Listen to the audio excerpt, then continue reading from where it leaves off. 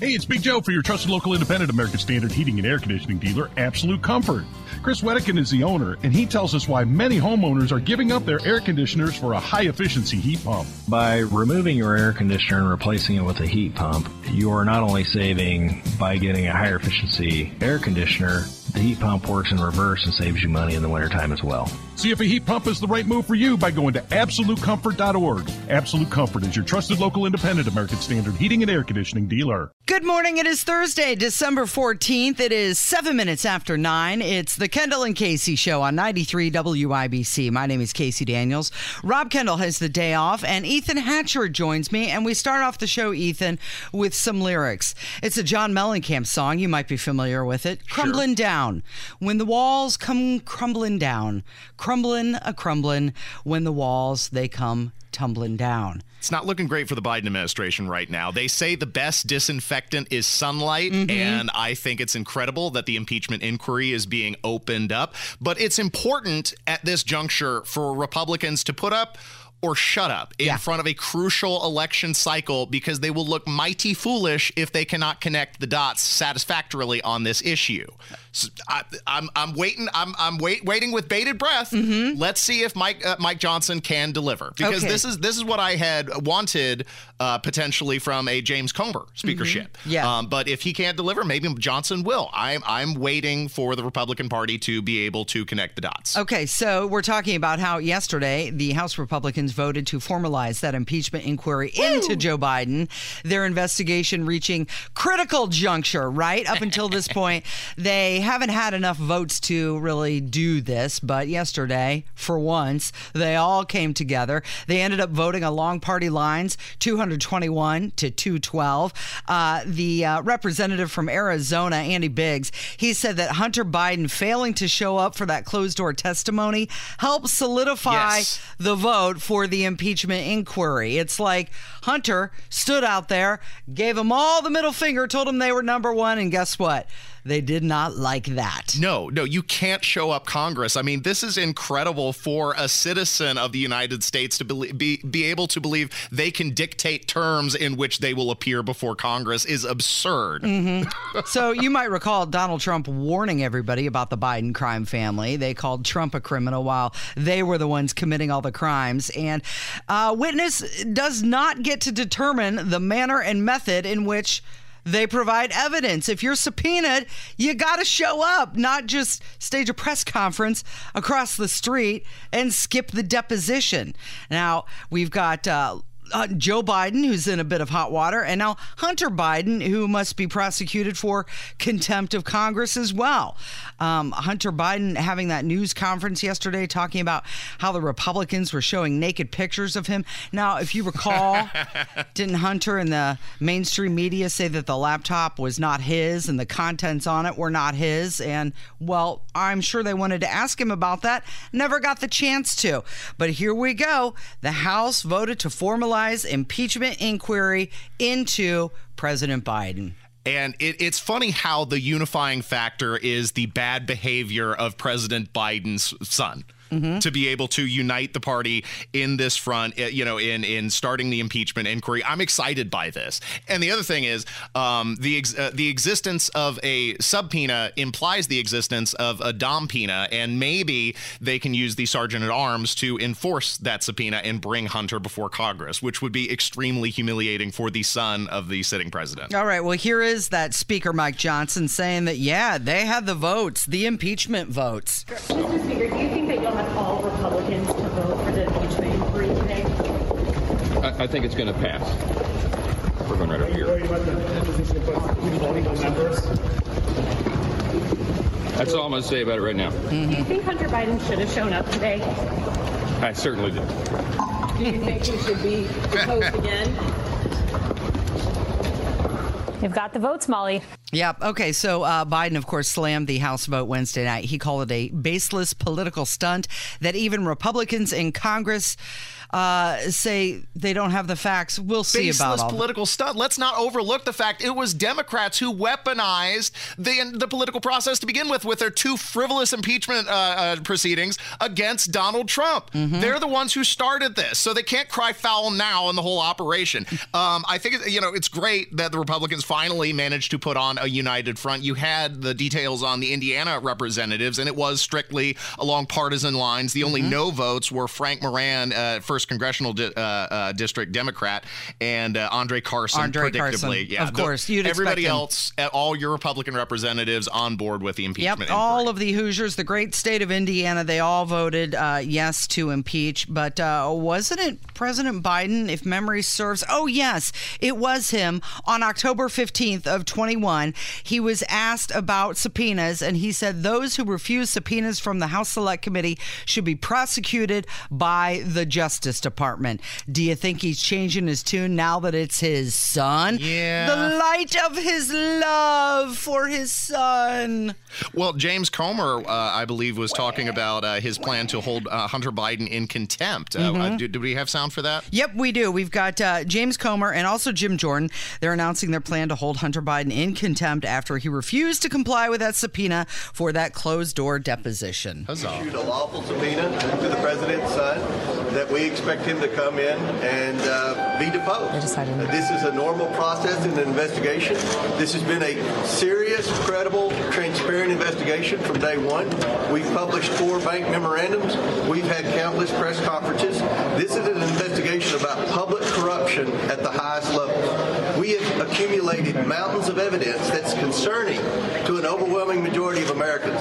We have specific questions in there, and I think we're going to allow you in there to see the piles and piles of documents, of bank statements, of emails, of text messages that we've worked very hard on in this committee over the last 8 or 9 months. We expect to depose the president's son, and then we will be more than happy to have a public hearing with him. So he's in contempt of Congress and contemptible to America as well.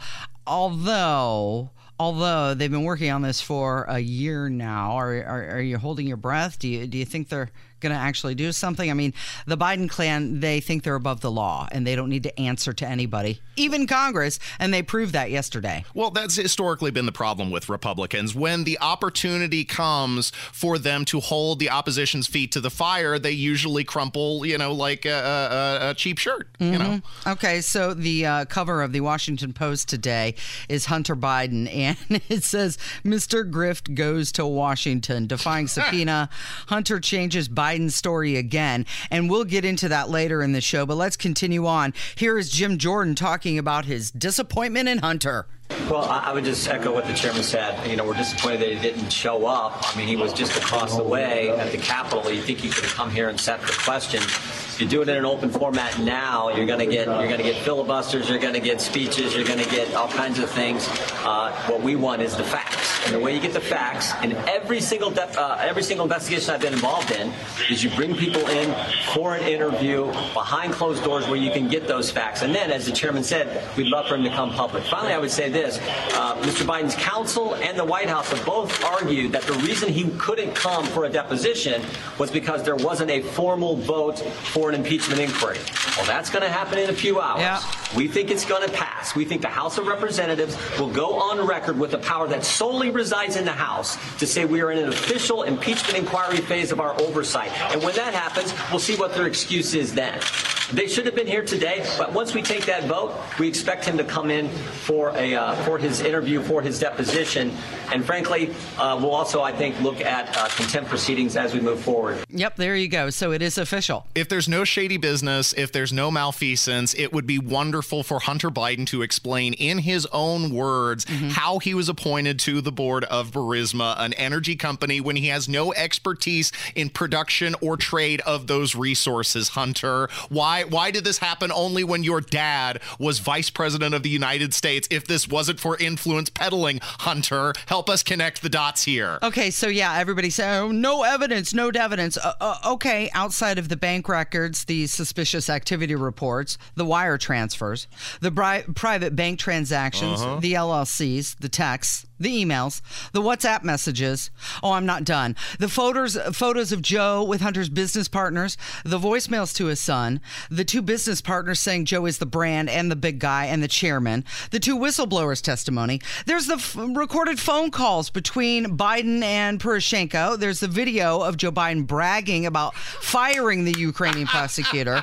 There's Hunter's statements that he's giving his dad half his income. No evidence at all. Nothing. Good call. 10% to the big guy. 10% to the big guy. This is why Republicans need to put up or shut up, because it's going to be a crucial election year. This is the low-hanging fruit. They should be able to connect the dots, and if they don't, the party will look extremely foolish. So let's go here. Come on. Okay, we've got a new released music video of some sort. The First Lady Jill Biden. Her efforts to spread some holiday cheer. We've got to talk about that coming up. It's 93 WIBC. Good morning. Don't know if you saw this yesterday. Chris Cuomo couldn't control his laughter when he did an interview. This was great. I loved this video. The expressions on his face while it's going on are priceless. He's able to hold it together, but during this... Would you be able to if this was happening to you in real time? Well, okay, so here's the deal. This is Balin Dupree is her name, and she's, I think, young 20s, something like that. Yeah. And she's made a name for herself on social media, not because she's doing anything extraordinary. You know, she'll do the whole get ready with me and while I put my makeup on, just like all of the other trends that are going on. But the difference is Balin suffers from Tourette's syndrome. Yeah, pretty severe manifestation of it too. Yeah, and I believe that Chris Cuomo got hooked on her because his children follow her, and so he wanted to do an interview with her. And he said they were imitating some of her affectations, which if you hear the clip, that might not be good. Well, she does have a couple phrases that we use around my house because I stumbled across her many months ago. But she'll say things like "wind it up" and "up top, Girl Scout," and then a few other things. Yeah, the few other things. The few other things are. I like how you phrase that. Yeah, Casey, hopefully Carl really did his job in bleeping, because she has multiple tics. And I've heard her say that with Tourette's syndrome, when you have a tic, it's like an itch that you have to scratch. Or sneeze. Yeah, it's just, you can't control it. It's got to come out. And so it does. So here's part of this interview with Chris Cuomo and Balin Dupree, who is suffering from Tourette's syndrome, and she's ticking through the interview. Much for coming on. And what do you hope you can do by taking the risks that you take so people can understand what you're dealing with? I'm sorry, do you mind repeating the question? What do you want people to learn? I want people to learn that Tourette's is a neurological involuntary motor and vocal disorder. Fuck off. I don't tic 24/7, and there's a lot of little baby wings.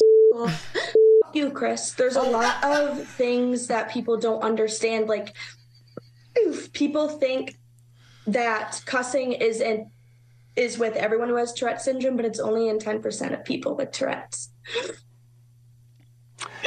And how has it been as you've gotten more famous? Do you believe that people are understanding better, or are they dopes like me who think you're acting?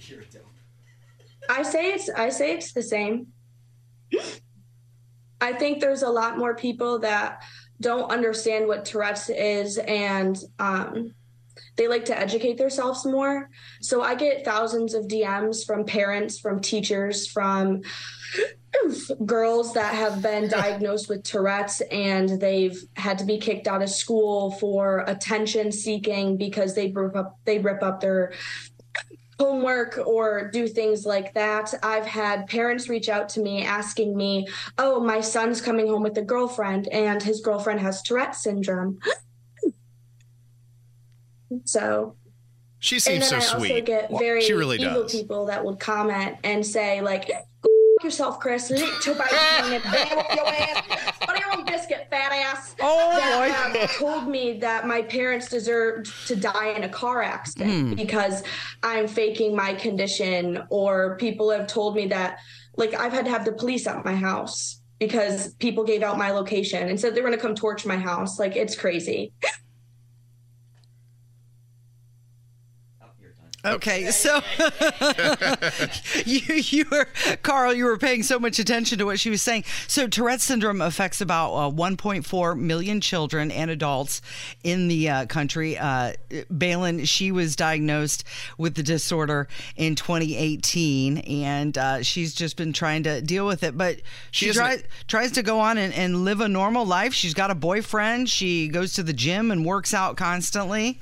I mean, she's really dealing with also an extreme case of Tourette syndrome. I knew somebody growing up who suffered from Tourette syndrome, but in most cases, it just manifests itself as like a little verbal tic or a little facial tic. It's usually not quite as severe as Balin's symptoms are. So it's nice for her to step forward and be able to, or be willing to share those elements of her life. And bang up job, by the way, to producer Carl. Yeah. He was a real trooper for bleeping all those many curse words throughout the interview. It took a long time. I bet it did. Do you think we're being or not being subtle enough, producer Carl, with our Saturday night on the Circle takeover of the Kendall and Casey show? Like, bit by bit, we're taking over. You think so? This is an advertisement for Saturday night, too. Yeah. Balin Dupree, she has about 9 million followers.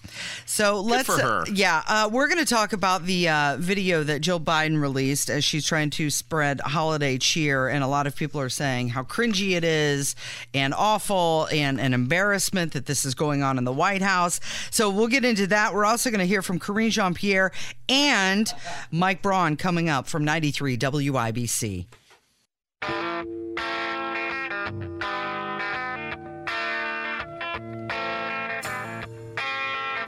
Good morning, 9:32 with the Kendall and Casey show on 93 WIBC. Rob Kendall has the day off. Ethan Hatcher joining us in the studio today.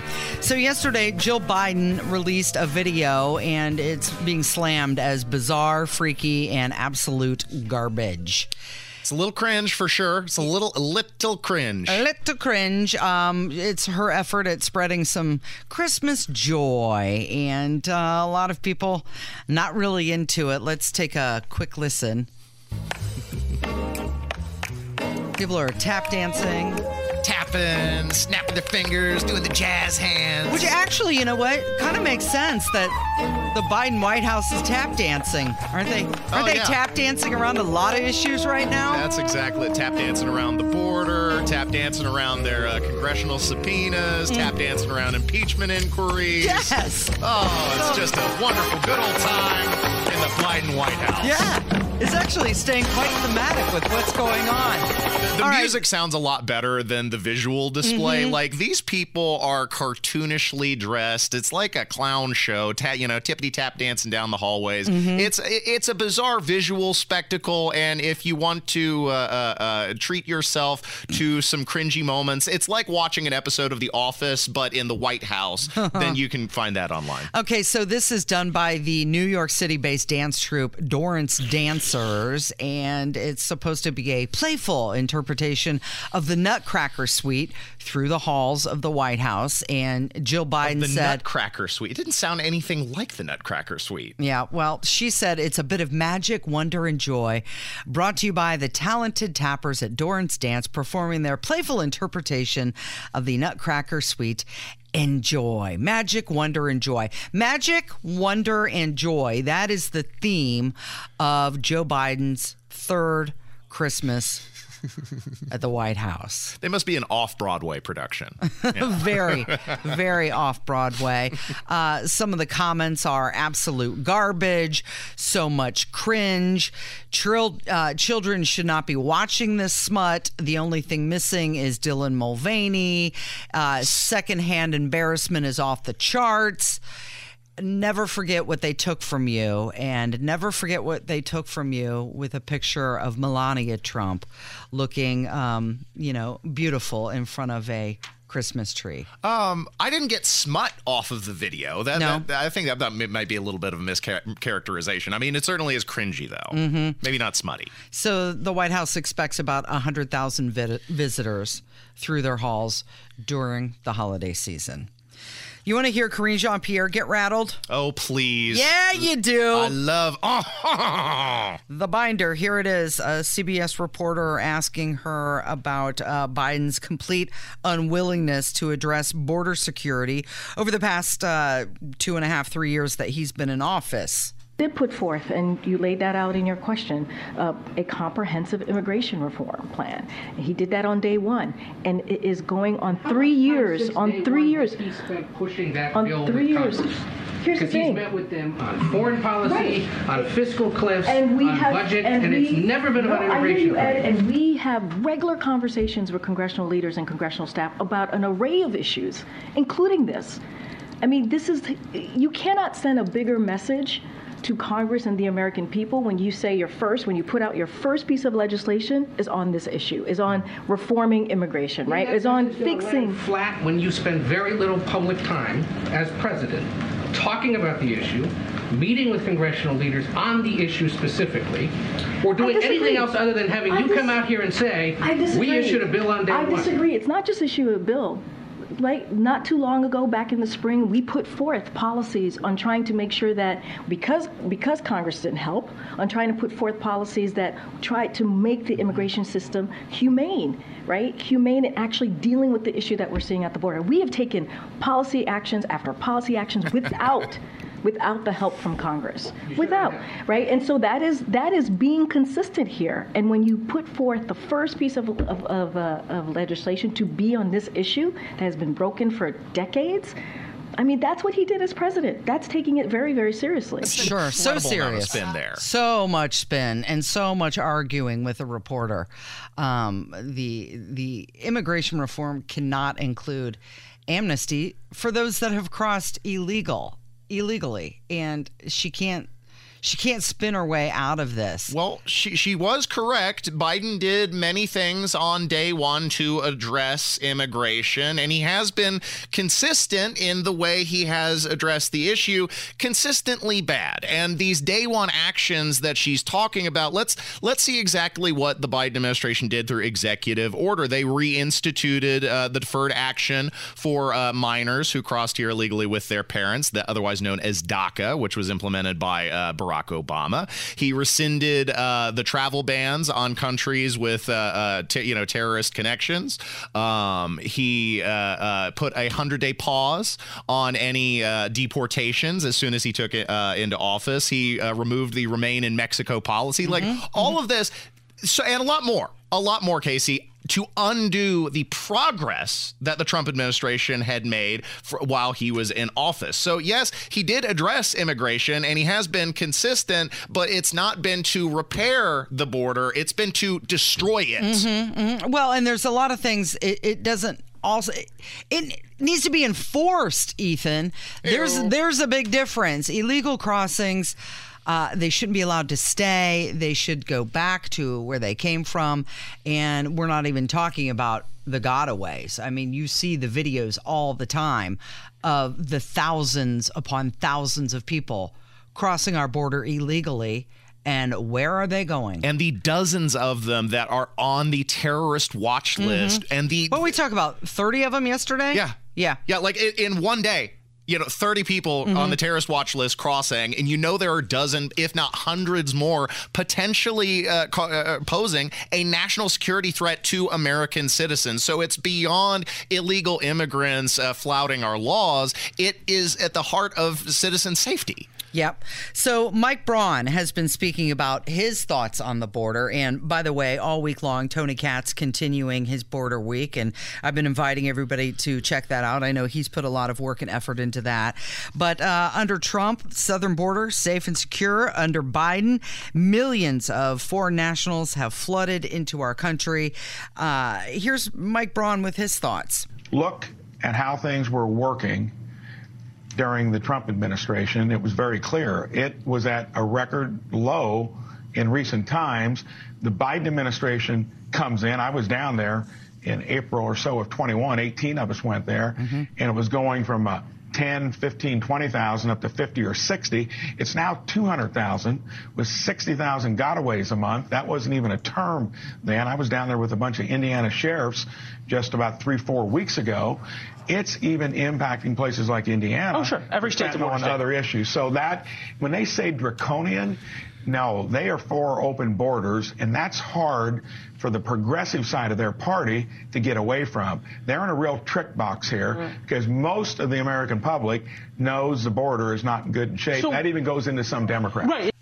Okay, so millions of people flooding into the country, allowing unknown amounts of drugs and violent criminals right into our backyard. A country without borders is actually not a country at all. Let's also mention that although Mike Braun is entirely correct, there may be some ulterior motives in him addressing this issue, maybe earning some free media time, getting that earned media out there because of his gubernatorial campaign. Oh, right. He's running for governor of the great state of Indiana. So, I mean, although he's correct, this is also, tied with his own election efforts. The border is the number 2 issue that most Americans say that they're concerned about. All right, more from Karine Jean-Pierre, by the way.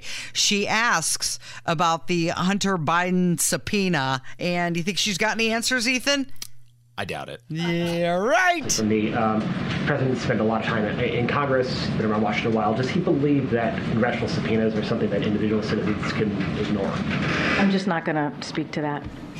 Just not. Why not? Why not? Are you want to be more specific on your question? He's a former senator. He's issued subpoenas in his career. Does he believe that subpoenas have to be complied with? I'm just going to have you speak to the White House counsel on this. I'm just not going to speak to that. I'm just not going to answer you. I'm just flat out not going to answer you.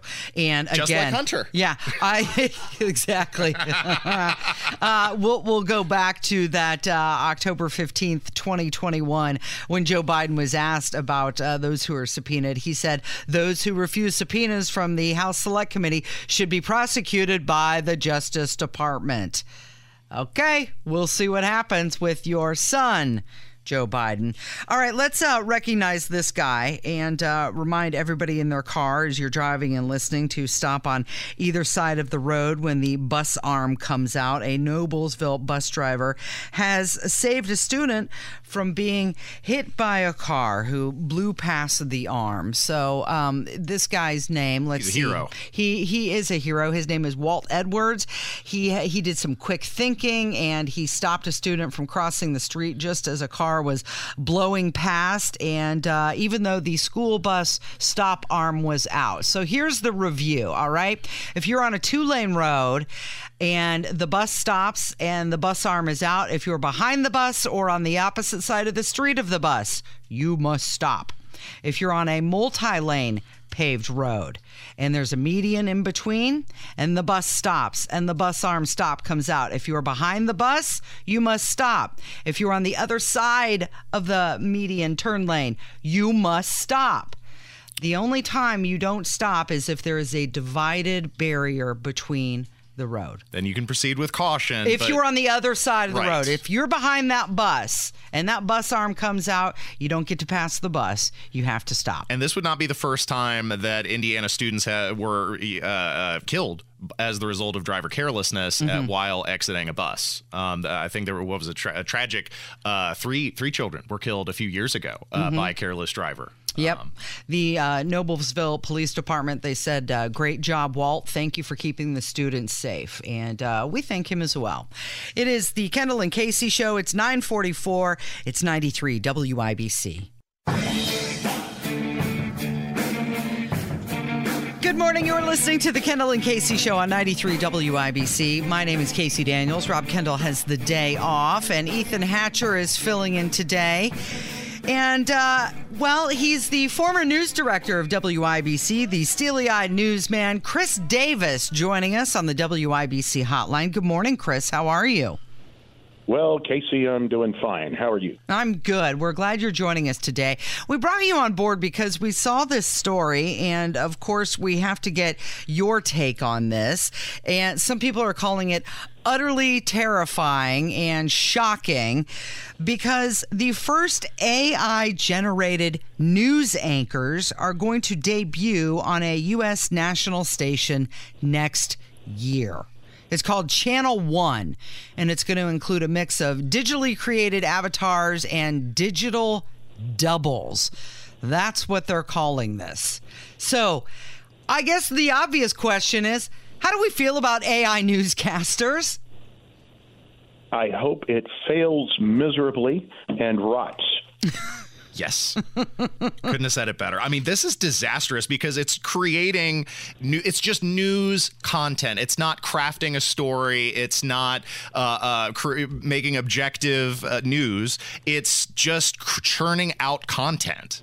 This is the most hollow regurgitation of headlines ever. I mean, it's not newsworthy. But it's going to create, in my opinion, and I wonder if you agree with this, an AI nuclear arms race, because in a commercial broadcast world, they don't have to pay these people. And ad revenue is generated off of clicks. So if they can get the clicks on these AI bodies, then isn't there more incentive for them to cut the very vital component of crafting news, which is the actual staff, your actual, flesh and blood newsmen?